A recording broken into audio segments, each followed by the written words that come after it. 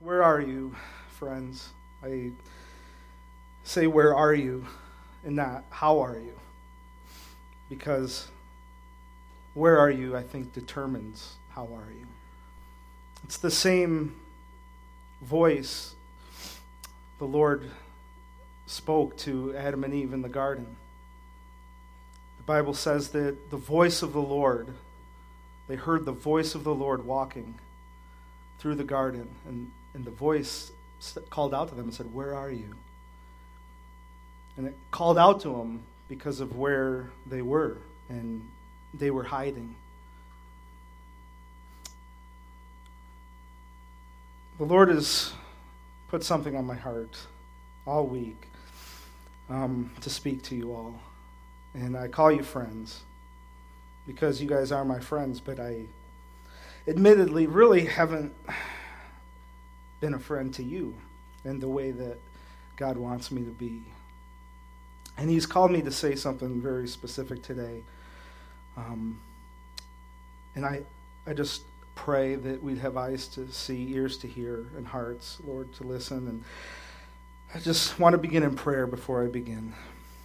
Father, I just ask, Lord, that your words would come out of my mouth, Lord, and they would be your words, that you alone would receive the glory, Lord, and that even through these songs, which just have broken me, even just hearing some of those songs today, Lord, just speak of your holiness and your grace and your mercy and your kindness, Lord. And I pray that through those even that you've been preparing the hearts of your people, Lord, that the ground that your seed would fall on would be good ground, Lord, that it would bear fruit. And we pray for Pastor Ken, Lord, while he's away, and for his family, and for the family of his aunt, Lord, that need to know you, Lord. And I pray that your word just speak as powerful to their hearts as you did in the very beginning when you spoke the universe into existence. Your word is so powerful, Lord. That is the catalyst. That is the power of God, is your word. And we thank you for your life-changing word, your life-giving word. In Jesus' name.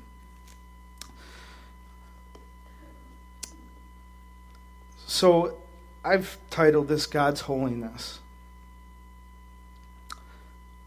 I opened up with, where are you? Because that is what the Lord has been speaking to me for a very long time. It's very easy to come here and walk through the doors and to sit in the same same seat every week and carrying fears, doubts, not of who the Lord is, but just in general. Fears, doubts, the past, and hide it in the face of all of you. And occasionally put on a smile. I look at you.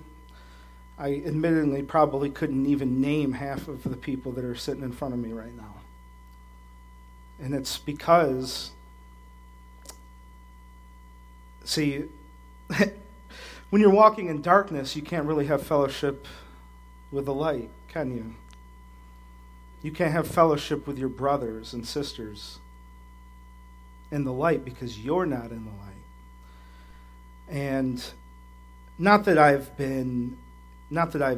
will ever deny Jesus Christ, who saved me. But sometimes as sheep we can be derailed. We can get off the path. And like Adam and Eve, we go into hiding. We start sowing fig leaves to cover ourselves. And those fig leaves are like religion. You start doing the outward stuff. It's amazing they chose fig leaves because they're pretty scratchy and irritating, but by God's grace, what did he do? He clothed them with the coats of animal skins. And that took the shedding of blood. And that was by his grace. And I want to read to you. I want to start today just sharing where I've been and share where I am now and where I'm going. By the grace of God, and by the grace of God, where all of us here today will be going. So, like I said, I've come through the doors, and I've just not been in the Word of God. I haven't been for a while.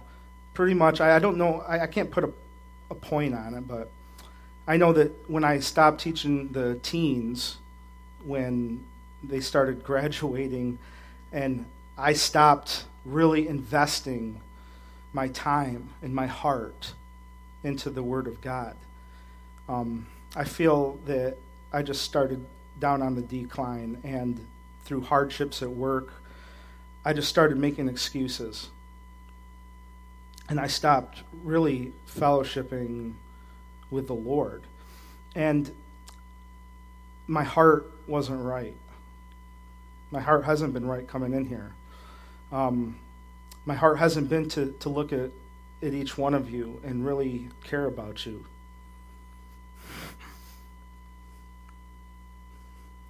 Or to know you.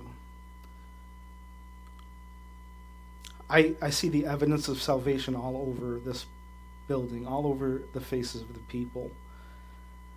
And I see the faithfulness of so many people in here that come here week after week and dedicate themselves to the Lord and to the rest of the body.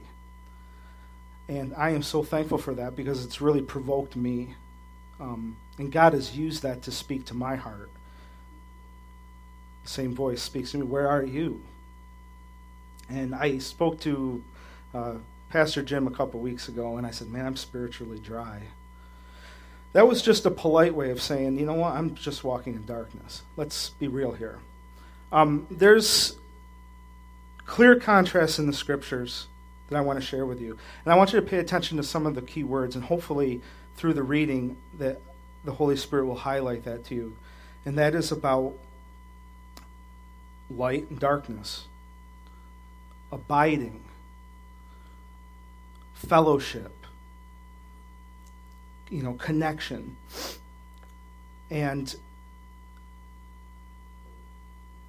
I want you to really think about that, because I know this, the problem is connectivity to Jesus Christ himself, and really wanting to know him, and really having a heart and desire to be holy as he is holy. You see, it's easy to put on fig leaves. It's easy to wear a mask. But, it's hard to hide it from your own heart and from God when you're not where you need to be with him. And I understand that I'm talking to an audience that has God's children in it. I don't know each individual heart. I don't know everybody who's saved in here or who isn't. But I know that the Lord wants me to share this with you. And I just want to personally say that I am sorry for being away and not giving my love, the love of Christ, to each and every one of you. I think the Lord wants us to be truthful with ourselves. I think he wants us to be real with other people. I'm reminded, before I begin, that when Jesus was washing the feet of the disciples, and you can imagine how dirty their feet were back in those days with the sandals, and and Peter's like, you can't wash my feet. And Jesus is like, if I don't wash your feet, you can have no fellowship with me. You can have no part. Like, if I, and when he realized it, he's like, well, just clean my feet, clean everything. Clean me up. And he says, what I have done to you, you ought to do for your brothers, for your brothers and your sisters. But if you're not in fellowship with Christ, how do you wash the feet of those around you? How? It's impossible. I mean, God can use you in many ways, sure, but how can he really... And I'm not saying that we ought to have, set up basins here and, physically let's wash each other's feet. That's not what he's really getting at here. But see, we're walking in this world, and this world is full of darkness. And God wants us to have a love for our brethren, a love for him most of all, because we can't love each other right if we don't love him right. And he wants us to wash each other's feet.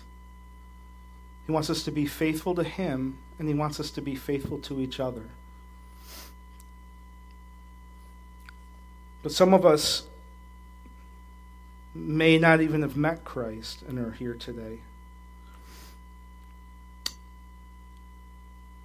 And I want to talk to you, the people who are saved and the people who aren't. I want to lay this foundation first. What Jesus are you professing to know and believe in? Because there's only one Jesus. It's the same Jesus that was walking in the garden. The Lord heard the voice of the Lord walking through the garden that called out to Adam and Eve. The Word of God, walking. He's a person. He's God Almighty. He's not just the King of Israel. He's not just a prophet or the greatest teacher this world has ever known and seen. He is the I Am. He said it. He himself claimed to be equal with God the Father. And I say this because there are many denominations that talk about Jesus, and there are many of us here that say Jesus died on the cross for our sins, and yes, he did. We just need to make sure that we understand who he really is. And we cannot know who he really is apart from his word. So let's dig in. If you can turn to 1 John chapter 1. I'm going to be going across a pretty broad spectrum today. And so if you can't turn as fast as I'm speaking, do not be discouraged. 1 John chapter 1.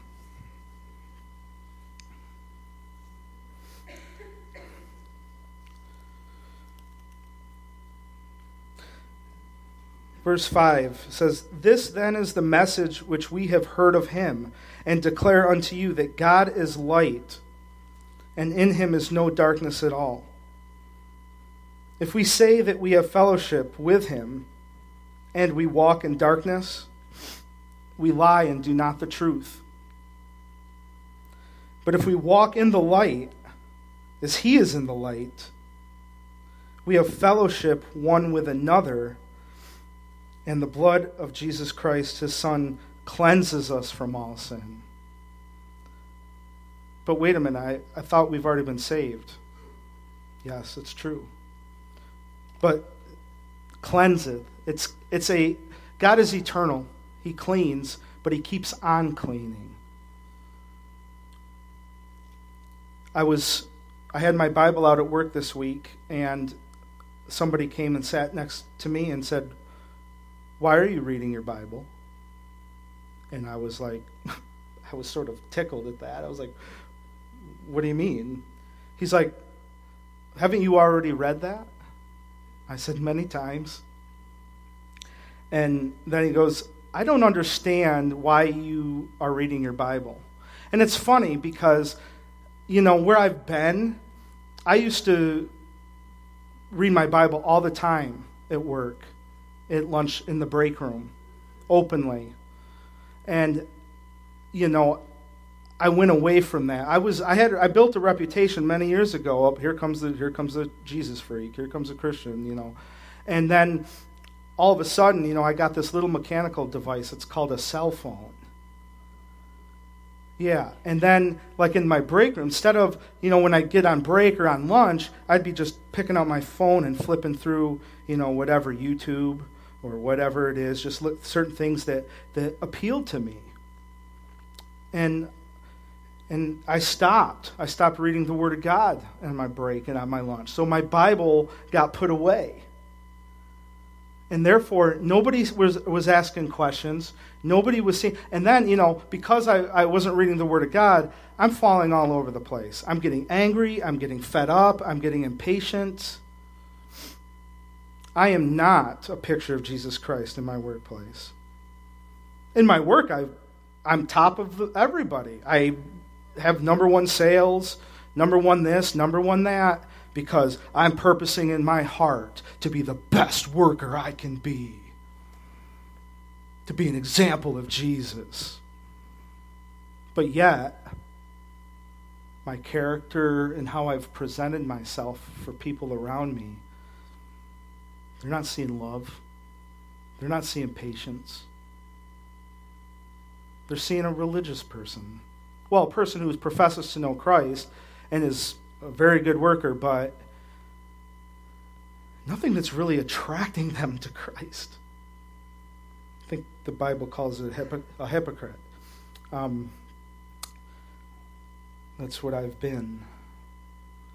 But the Lord has done something in me past 2 weeks. He's gotten a hold of my heart. He has just put joy in me. Like, I was trying to get joy. I had 1 foot in the kingdom and 1 foot outside. Like a spiritual amphibian. Like I want to live in the water, but I want to live on the land, and it doesn't work that way. You end up getting pulled. You're getting shot at from both sides. And your life shows an inconsistency. And it doesn't show faithfulness. It shows inconsistency. And my Bible says that Jesus Christ is the same yesterday, today, and forever. He's consistent. And you see, I wasn't desiring that consistency. I was professing, I want more of you, Jesus, but yet I'm not going to invest in your word. I'm too tired. I'm too beat up. And then all of a sudden, these cares of the world, and then my past started trying to get its hooks into me. And then that can only come because of my own choice. Like, I'm not going to make excuses for the external things of this world. Pulling, even though they exist, it's only because of what James tells us, that it's, out of the lust that's in our own hearts. It's the sin that's in our hearts. And it reveals itself in the flesh, and then it brings forth death. You see, there's 2 paths where we're going here. Life, death. We're walking in the light, or we're walking in darkness. With the Lord, there's no middle ground. So I pull out my Bible, and that person asked me, why? And I just laughed. I just looked up, and I was like, Lord, you're so good. The minute I pull out my Bible again at work, questions. Just pulling out the Bible. And it's like, yes, Lord. Like, I remember this is where I used to be. Full of joy, full of love for you, and being able to be a witness to the people around me. And so he goes, well, you've read it over and over and over again. I don't understand. I said, well, first of all, the Word of God is living, and it's powerful, and it speaks to me. Every time I read it, he's speaking something new to me, to my heart. And I said, but I've got a question for you. And he goes, what?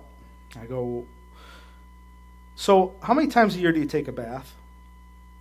And he's like, what? I'm like, yeah, how many times a year do you take a bath? Oh, I don't get where you're going. I said, well, if you only took a bath once this month, I'm pretty sure that you'd stink quite heavily, and people around you wouldn't want to be near you. And he's like, I still don't understand. I'm like, okay, let me let me share with you something. I said, Jesus Christ, he saved me.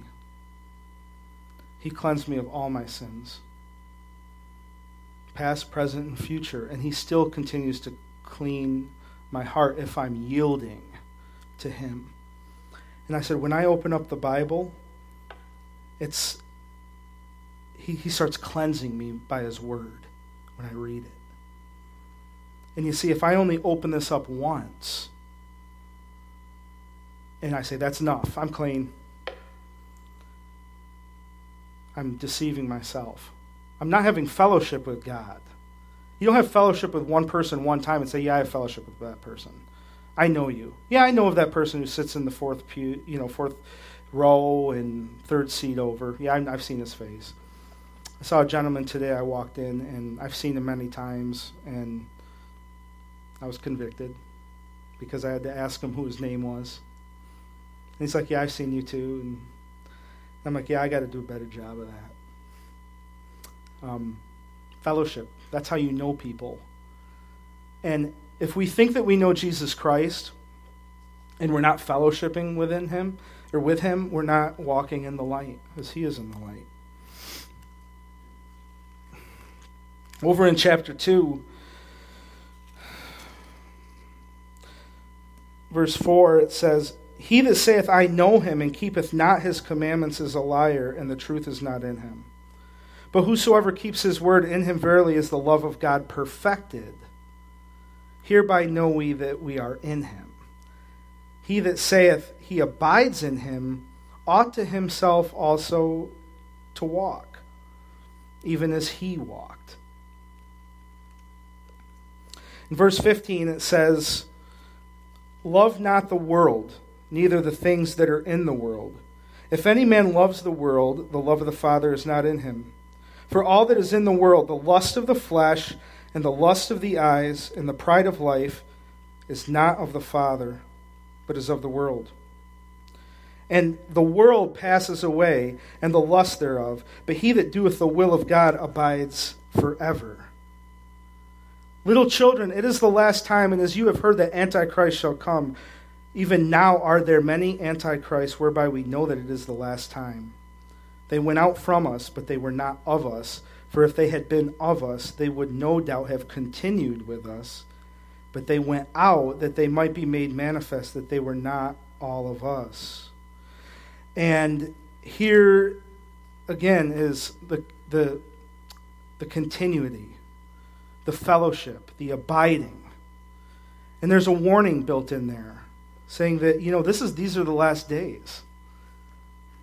And here are some of the fruits of, where you can judge for yourself where you are with the Lord.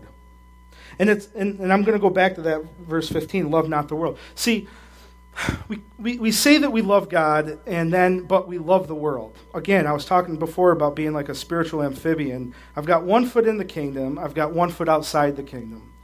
And see, there's these things that I'm latching onto in the world that are sitting in the Holy of Holies that ought not be there. Because there's only one person who deserves to be sitting on the throne of your heart, and that is Jesus Christ. And everything else is an idol. Everything else is a false god. And everything else, just like Satan, will try to exalt itself above all that is called God and all that is holy.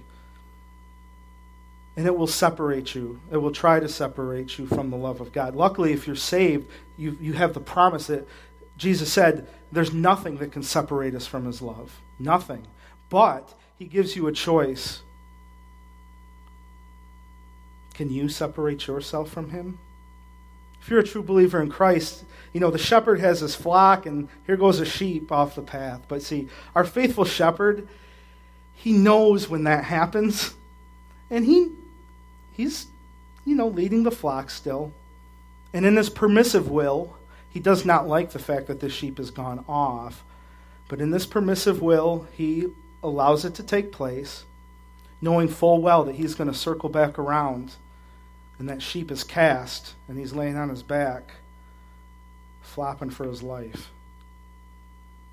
And our faithful shepherd, he he takes that sheep and he puts him back on his feet. And he starts cleaning them off and getting all the parasites out and getting all the burdocks and all the stuff that is clinging to its wool. And he cleans it and he sets it back on the path. And he sets it back into the flock again. That is how faithful our God is. But I wonder, I had to ask in myself, like, what is it that you really love so much more than me? God says. Look what it says. For all that is in the world, the lust of the flesh, the lust of the eyes, the pride of life, is not of the Father, but it's of the world. And it passes away. It's temporary. And Satan likes to lure with all those temporary things.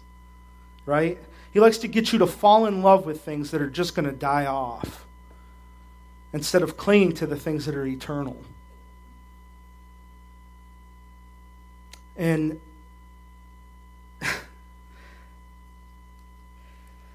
it's very convicting to hear the word of God, but he's so gentle in doing so. He's so gentle in just speaking that still small voice to your heart and just turning you back. And some of you might not even know Jesus. And I was thinking about this also. And all I could think of is I remember when I wasn't saved. Thank God. Thank you, Jesus, for pulling me out. Again and again. But we don't want to be truthful with our own hearts, I don't believe, sometimes. There are things in our life that are taking precedence and the preeminence over the Word of God in our life. Let's be honest. And we call them distractions, and we call them little hang-ups. But ultimately, John ends his whole epistle here with, stay away from idols. He hones it in, like, these are idols. But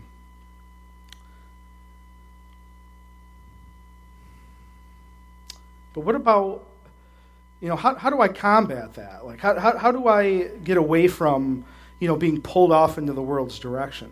Abiding in Christ. That's what he's told me. He's like, Hans, keep your eyes on me. Keep your heart on me. Because I have things to give you that are so far better than what you've been falling backward to try to hold on to. Has anybody ever tried to ride a bike up a hill? What happens if you stop pedaling? You're not going forward for sure. You're just falling backwards. By nature. Just when you stop. So we try to say, well, we try to water it down in our own lives, but all through the scriptures it tells us to keep pressing to the mark, the high calling of Christ. But you might be thinking, I just don't have the power. I see what you're saying. This is not another message about Jesus Christ is God, get right with God, and stop sinning. It's true. But that's like going to your car out here and saying, drive down the street. It's got the ability to, but it doesn't have any gas in it. It doesn't have any oil. That's another thing I want to talk about. Hopefully the Lord brings that out here. He touched my heart and he said, Hans, do you have a desire to be holy like I am? More than what you're lusting after in this world? And, as a Christian, if you're born again and you slip back into the world and you start grabbing onto these temporary things, you'll find it's never enough. You remember when you weren't saved and that you weren't even thinking, you were just lost in darkness, and you weren't thinking about how you were grieving the heart of God. And you might say, well, I'm happy, I don't need God. I'm happy. I've got things in my life. I've got family and friends. That's enough to get me through. And that's temporary, okay? That's good stuff, but it's temporary. And you're deceiving yourself by thinking that that's going to last forever.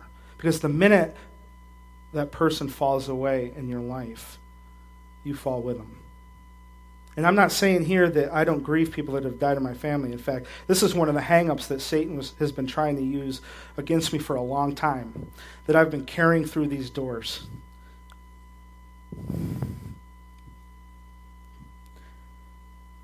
So,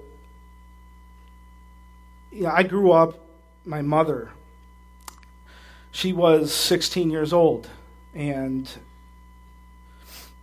I'm not saying this to expose her in any way, because my mom made a very good choice.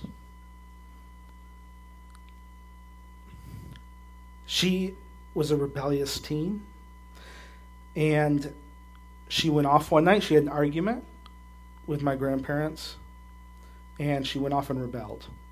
And she went to a party, and she had sex, and she got pregnant with me. And I know the exact day that I was conceived. Funny. Because that's the day that she went out and rebelled. Her parents were looking for her because her grandmother had passed away. And they couldn't find her. So, I grew up without a father. But my mother got to a point where she had to make a choice. She was too young to take care of me.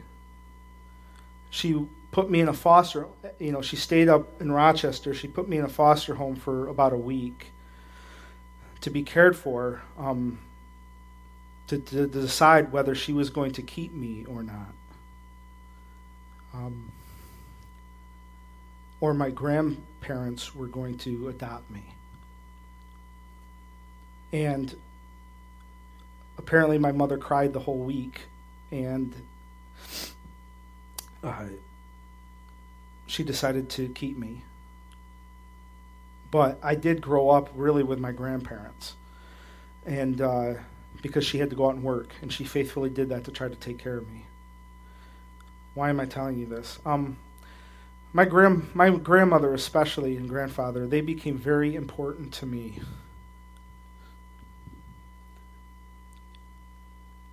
I've never experienced a love like I experienced from them.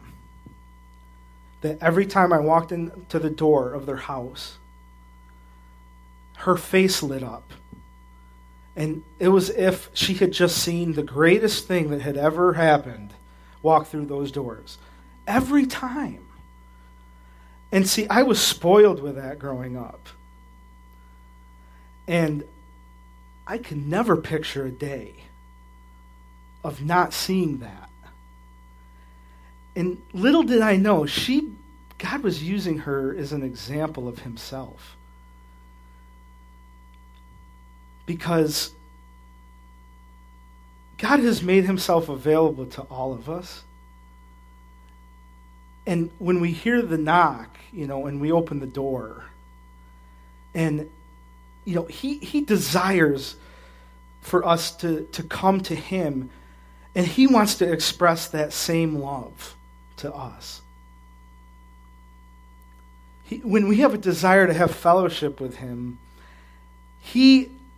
I know his heart. If my grandmother got that excited to see me, and I wasn't even her son, I was her grandson, how do you think it pleases the heart of God when you come into relationship with him? And he's so far above. He created my grandmother. But she left, you see. She died a very hard death. And I was empty. See, I had put everything that I valued into her. And when she was gone, that started a downhill spiral in my life. But ultimately, God was using that to bring me to Him and show me that the love that I've received from my grandmother, He's got a love for me that's so much greater. But we convince ourselves that we're lost if we don't have certain things, even people. And that's the greatest thing we can have on this earth is relationship with God and relationship with man. But then there's other things that aren't really life-giving. Like toys and things. Like your TVs and your cars and, the material things of this world that like to grab for our attention as well. But they're temporary. And they're not fulfilling. They'll make you happy momentarily, but then after it wears off. And God says, I want to show you who I am. That if you'll direct your heart to me, you can have something eternal. You can have a joy and a peace that's eternal, that keeps on giving into your life. But He gives us a choice whether to receive it or not. And this is where John is getting at, I really believe. This is sort of where the rubber meets the road. 1 Peter chapter 1.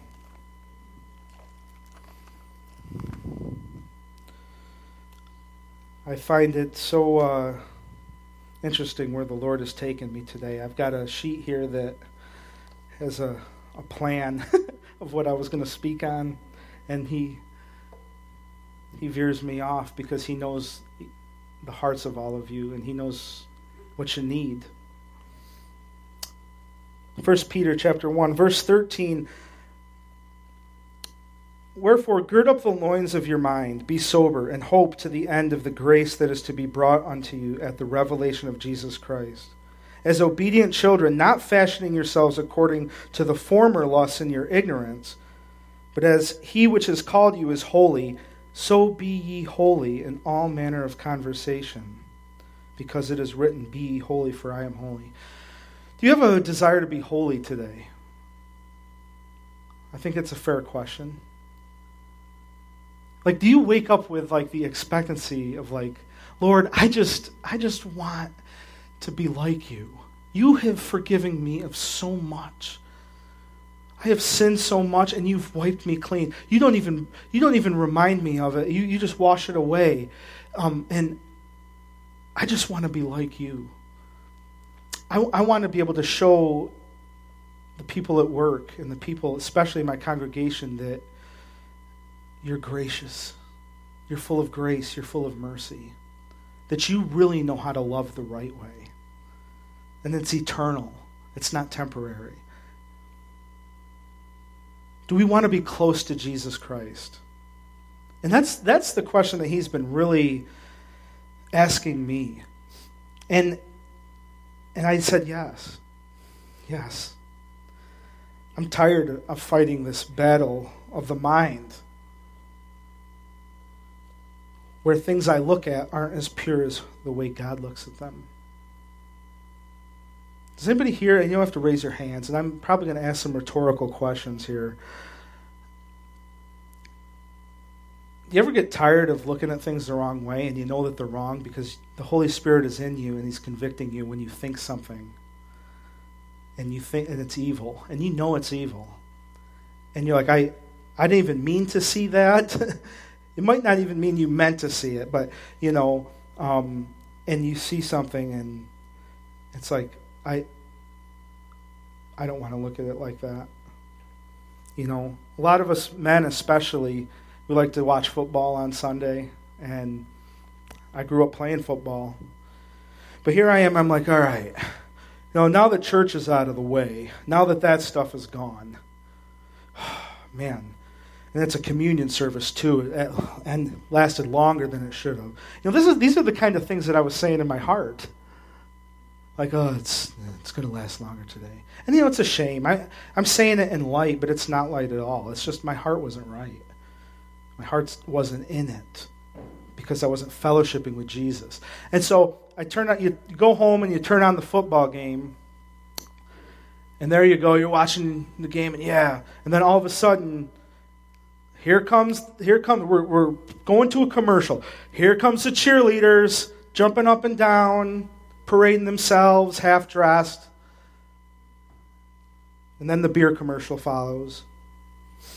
And you're like, Lord, all right. But see, in your flesh, see, a part of your flesh like that.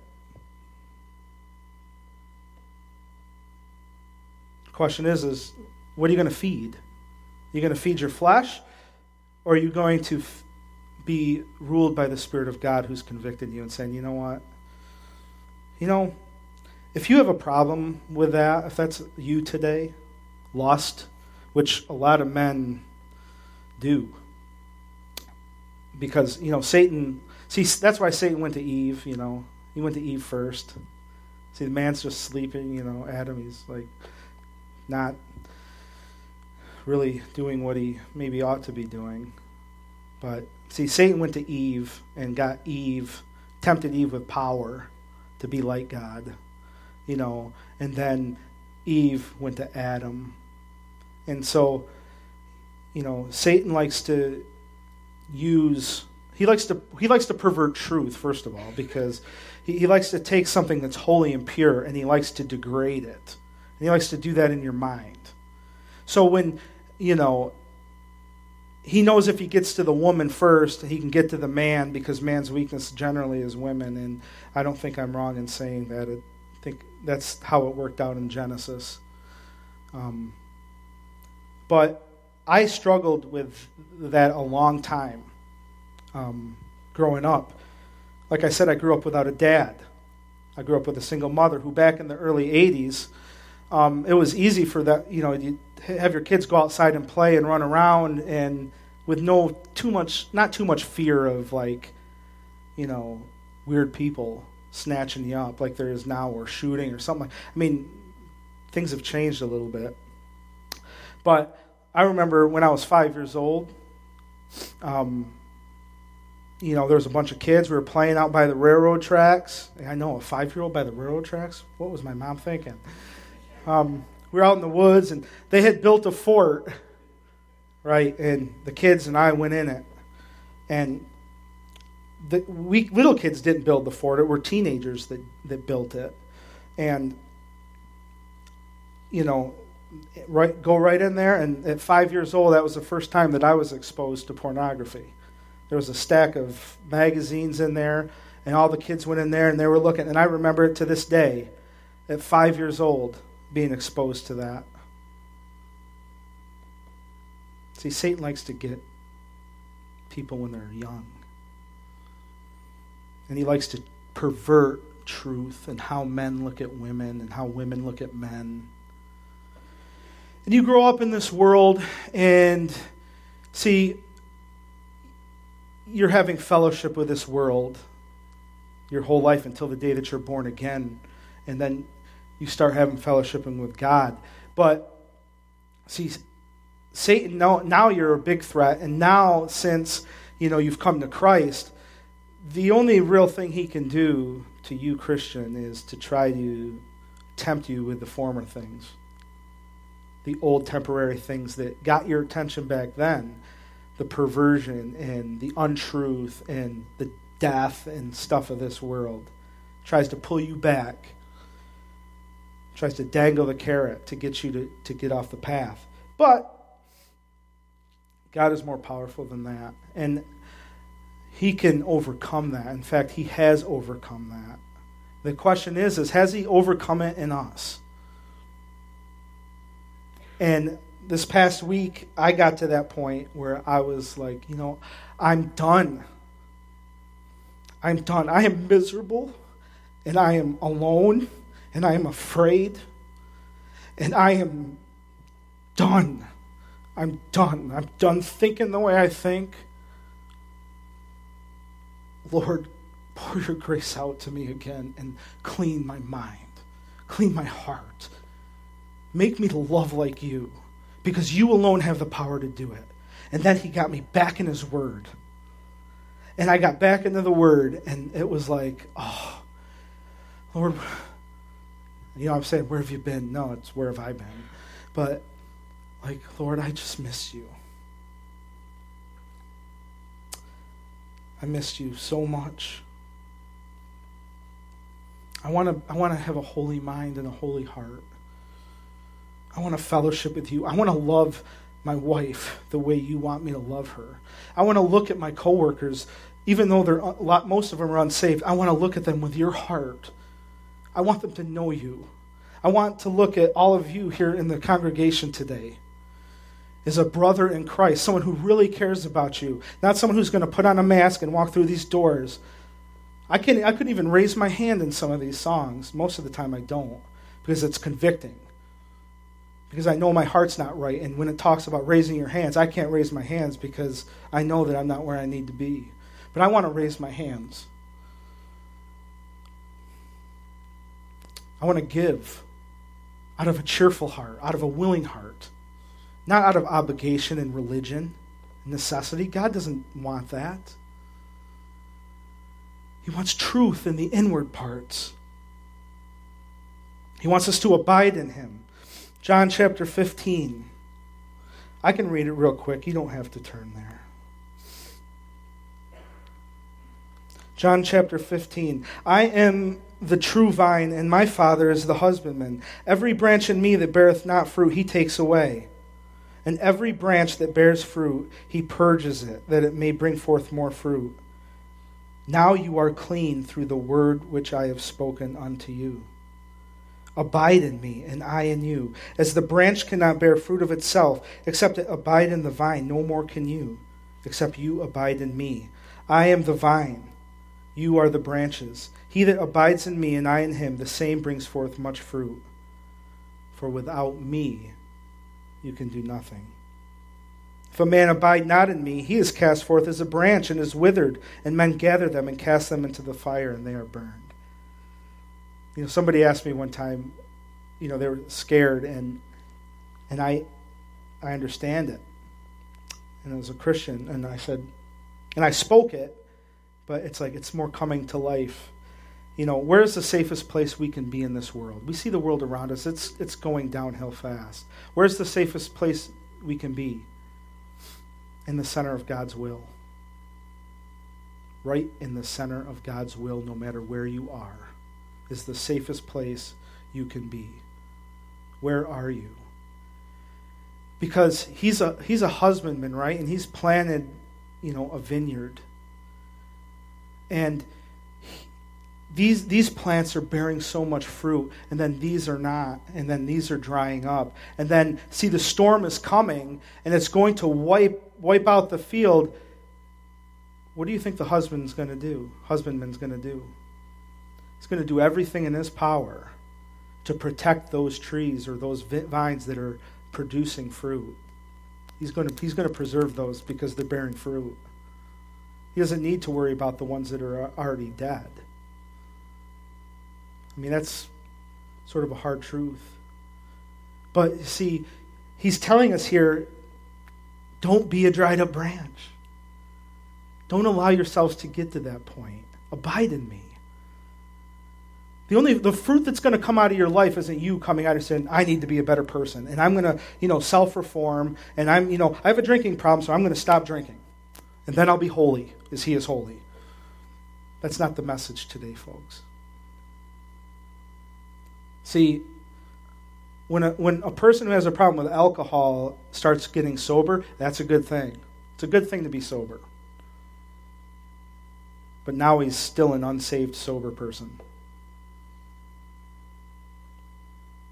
What God desires us is, he wants that change to be everlasting. And by the way, there's a lot more sins that are going on in our lives if you have a problem with alcohol than just having a drinking problem. There's a whole list of them, right? But see, Jesus is the cure. And he seals that with his Holy Spirit. He even gives you the witness within yourselves. Later, he talks about, he's like, I'm going to go to the Father, and, my Father will be in you. And I will give you another comforter, the Holy Spirit. And He shall be in you. He will comfort you, right? He, the Holy Spirit, is a He. It's not a force or an essence. And that's another thing I just want to reiterate, that our God isn't just out there. He's a person. He's real. He's alive. He conquered death. He rose again. He's alive and He's coming back. And I wonder how often we think about that. He's coming back. Are we living our lives in a way where He's coming back that reflects the fact that He is coming back? First John says, he that has this hope in Him of Christ's return purifies himself even as He is pure. You know, the bridegroom is coming back. And are we, as His bride, as His people, are we ready? Or are we walking in darkness, professing to be in the light, and deceiving our own selves? Because when we're there, we're not looking for His return. All we have to look forward to is guilt and shame. And see, God doesn't want us. He wants us to be assured. He wants us to have confidence, not in ourselves, but in Him and what He's done in us.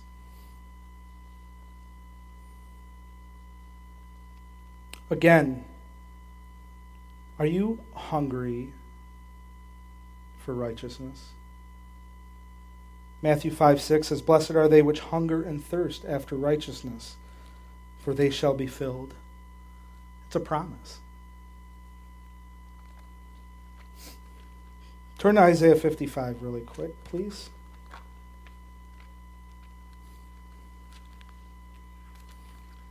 Or if you can't get there, I can read it. Ho, everyone that thirsts, come you to the waters, and he that has no money, come and buy and eat. Yes, come, buy wine and milk without money, without price. Why do you spend money for that which is not bread, and your labor for that which satisfies not? Hearken diligently unto me, and eat that which is good, and let your soul delight itself in fatness. Incline your ear and come unto me, hear, and your soul shall live, and I will make an everlasting covenant with you, even the sure mercies of David. Behold, I have given him for a witness to the people, a leader and commander to the people. Behold, thou shalt call a nation that knows not, and nations that knew not thee shall run unto thee because of the Lord thy God, and for the Holy One of Israel, for he has glorified thee. Seek ye the Lord while he may be found. Call upon him while he is near. Let the wicked forsake his way, and the unrighteous man his thoughts. And let him return unto the Lord, and he will have mercy upon him, and to our God, for he will abundantly pardon. For my thoughts are not your thoughts, neither are your ways my ways, saith the Lord.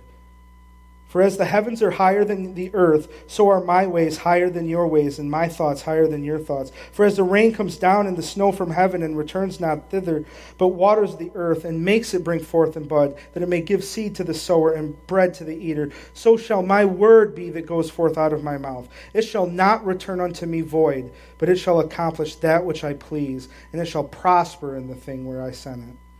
For you shall go out with joy. Do you have joy today? True joy, everlasting joy. And be led forth with peace. The mountain and the hills shall break forth before you into singing, and all the trees of the field shall clap their hands.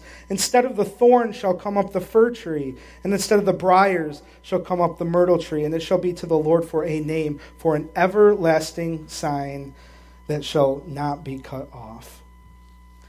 Isn't it funny how,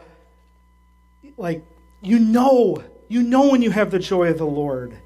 You know it. It's in you. You have the joy. You're not putting on a mask. You're not putting on religion. You have true joy. It's eternal. It doesn't go away because the circumstances of your life are changing. And now think, I got everything lined up in my life now. Everything's going the way I want it. All through the scriptures, we see people have that joy. Jeremiah, even though he was weeping for a nation, had the joy. had the joy of knowing Jesus. Paul, how many people, could ever go through what that man went through? But he had joy, unspeakable. And Lord, I want that joy. I want it. I desire it. I don't want to desire the things of this world that are temporary and are going away. I want the eternal things. And if we think that we're going to come here every Sunday and just put on a mask and not be real with the Lord and not be real with each other, and then go out into the world, into the workplace, into our homes, and people are just going to come falling in droves for Jesus Christ, we're deceiving ourselves. He wants us personally to be a picture of Jesus Christ to the world. Not that we could ever be as good as he is, but he wants to conform us into his image, that wherever we go, we can be ambassadors for Christ. Starting in our own home, starting where nobody is looking, even when nobody's home at home, and it's just you and your remote and your phone. What are you looking at, Christian? What are you toying with? What is Satan dangling in front of you that you're leaning to? Or are you going to allow the Holy Spirit to say, not today, and restrain?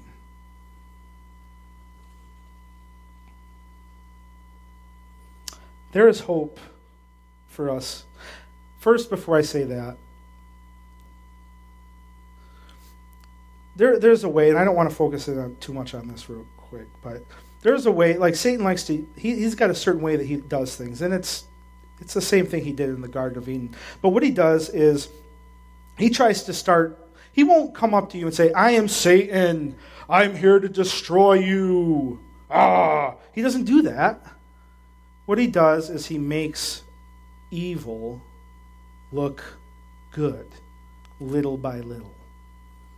And he starts affecting little things over here and over here. And what he wants to do is he wants to break your will. He wants to get you to compromise on this thing so that he can get you to compromise on this thing. And then before you know it, you're full-blown into something that you never, ever thought that you'd be.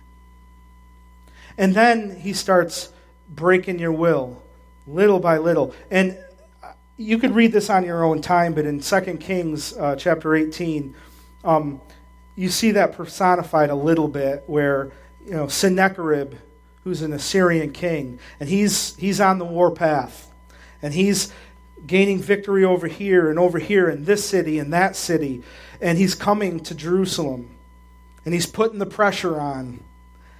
And see, the problem is these little things over in here are, they're worshiping little gods over here and over here. And he's having his success with them. And he's having his success over here. And then he gets to the gates. And he sends his messenger, Rabshakeh, to speak to, the people. And Hezekiah, to try to get them, to try to sort of bully them into compromise. And defeat. Just accept defeat. Look, there's no way. You're outnumbered. I've got you surrounded. I'm taking control of this. I'm taking control of that. There's no way. Right now, just compromise.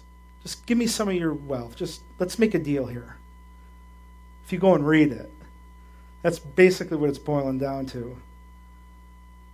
And just accept defeat. And it's very easy when you're looking at that and you're looking at all the external circumstances and things going on in your own walk. And see, if you've compromised, he'll get you to the point of even going further and further. But ultimately, the message gets out to Isaiah, who then sends it back to Hezekiah telling him, hey, he's blaspheming. He's blaspheming the Lord.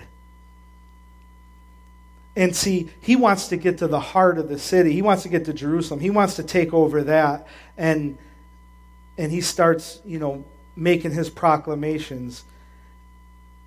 And Isaiah reminds him, he's got no power. He's blaspheming the Lord. But that's what he wants to do, is he wants to get to your heart. He wants to make little compromises so that he can ultimately get to the heart and then take control of the temple of God. What does God say? That he doesn't dwell in temples made by hands of men. For you are the temple of the living God. Right? You're the temple. I want to dwell in you. And again, unless the Lord is sitting on the throne, unless he's in the Holy of Holies, in each and every one of us, you see, we're going to succumb to temptation. We're going to succumb to compromise. And we need to get it right.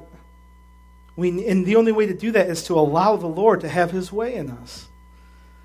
Allow his word to penetrate our hearts. We need to be filled with the Holy Spirit in these last days. That is the light. A lamp that has oil burns. It continues to give out light. It continues to emanate light. It continues to burn. And it needs oil repeatedly. It needs to continue to be filled. Not a one-time shot. Here's the oil. Great. I got saved. I know Jesus now. And then all of a sudden, you go off living in darkness. And you're not letting God have his way with you.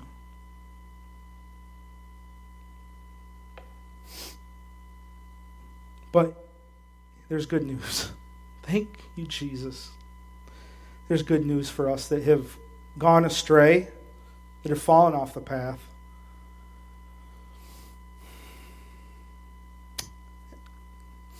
In Isaiah chapter 1,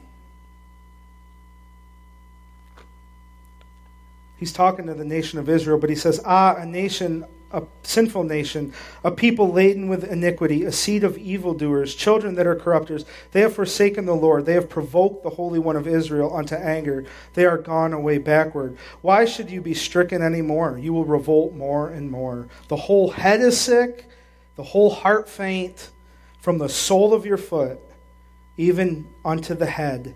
There is no soundness in it, but wounds, bruises, putrefying sores. They have not been closed, neither bound up, neither mollified with ointment. Let me ask you today, is your head sick? Is your heart faint? Have the bruises, have they been mollified with oil? See, it's hard carrying the weight of the world on yourself through the doors of the church every Sunday and into your home. And because you're in hiding and you're not being truthful, see, there's no change. Nothing's changed. You walk away and you still have those sores. And your head is still sick and your heart is still faint. And no real change has happened. Even though you desire it, you feel the pull. You feel God knocking on the door of your heart, but you see you're not really opening the door. You're trying to do it yourself. I'll be better. That's self-righteousness, not being clothed with God's righteousness. And see, God, in his heart, he's not angry at you. He doesn't want you to be overcome by darkness. He wants you to trust in him. Trust, abide in him. He's the one who carried that to the cross, to the grave, and beyond. See, he's the one who has the power to cleanse our hearts and our minds. He alone, not your works, not some other false God or some false Jesus that people want to talk about from other denominations. We're talking about the true Jesus, the Word of God.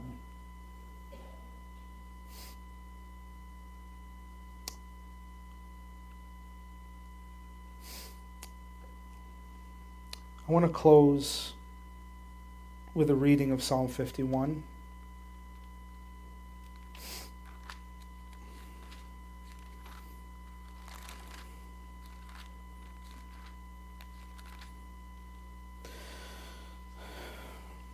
It's a very familiar psalm for a lot of us. Psalm of David. After he had been convicted about what happened with him and Bathsheba. Have mercy upon me, O God, according to thy loving kindness. According unto the multitude of your tender mercies, blot out my transgressions. Wash me thoroughly from my iniquity, and cleanse me from my sin. For I acknowledge my transgressions, and my sin is ever before me. Against thee only have I sinned and done this evil in thy sight, that thou mightest be justified when thou speakest, and be clear when thou judgest. Behold, I was shapen in iniquity, and in sin did my mother conceive me. Behold, you desire truth in the inward parts, and in the hidden part thou shalt make me to know wisdom. Purge me with hyssop, and I shall be clean. Wash me, and I shall be whiter than snow. Make me to hear joy and gladness, that the bones which you have broken may rejoice. Hide your face from my sins, and blot out all my iniquities. Create in me a clean heart, O God, and renew a right spirit within me. Cast me not away from your presence, and take not thy Holy Spirit from me. Restore unto me the joy of thy salvation, and uphold me with thy free spirit. Then will I teach transgressors thy ways, and sinners shall be converted unto thee. Deliver me from blood guiltness, O God, thou God of my salvation, and my tongue shall sing aloud of thy uprightness, of thy righteousness. O Lord, open thou my lips, and my mouth shall show forth thy praise. For you desired not sacrifice, else would I give it. You delightest not in burnt offering. The sacrifices of God are a broken spirit. A broken and a contrite heart, O God, thou wilt not despise. Do good in thy good pleasure unto Zion. Build thou the walls of Jerusalem. Then shalt thou be pleased with the sacrifices of righteousness, with burnt offerings, with whole burnt offerings. Then shall they offer bullocks upon thine altar. You know how I said before how Isaiah, and he talked about the nation being sick from head to toe. I'm not going to get into this deeply, but this is just something that blew my mind when I was reading it. That in Mark talks about how when the woman came in Mark 14, if you want to write it down, where Jesus' head was anointed with the ointment. And then in Luke's account, in Luke 7, 36 through 50, how Mary of Bethany comes in and anoints his feet with her tears and with oil. And I just got to thinking, here Jesus, you know, the nation, the people, our head, we're sick from head to toe. And here Jesus, in our place, from the head to the toe, the whole thing, all of our sins. He takes upon the whole sin of the world when he goes to the cross. And later on in chapter 1, remember in Isaiah it says, God says, let us reason together, saith the Lord. Though your sins be as scarlet, I will make them as white as snow. They shall be as white as snow. And how Jesus fulfilled that by coming in the flesh and bearing all of our sins on the cross and washing us from head to toe. And he continues to cleanse us if we're yielding to him. When we sin, we have an advocate with the Father. And 2 John tells us.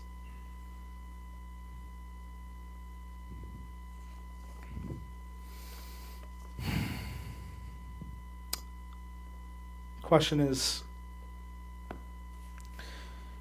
again, are we going to be honest? Do we really want to know Jesus Christ personally? This is to Christians. This is to people who don't know Jesus. This is a call to be able to examine our own hearts, to worship or to, work out our own salvation with fear and trembling. To examine our hearts, to be truthful and to say, does my life, the core of who I am, do I really know you, Jesus? Or do I know about you or of you? Do I want intimacy with you? Do I want your holiness?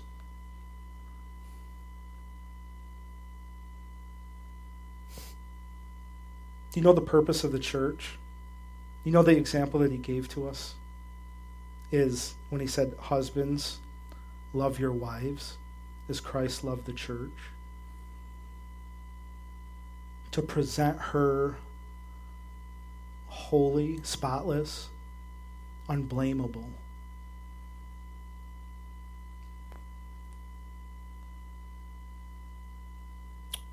It's a picture. It's a picture of Christ in the church, marriage. And the purpose is through the washing of the word that he could present his bride spotless and blameless.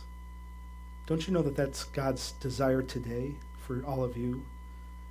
Is to present you to the Father spotless and blameless. I can tell you that you can have that.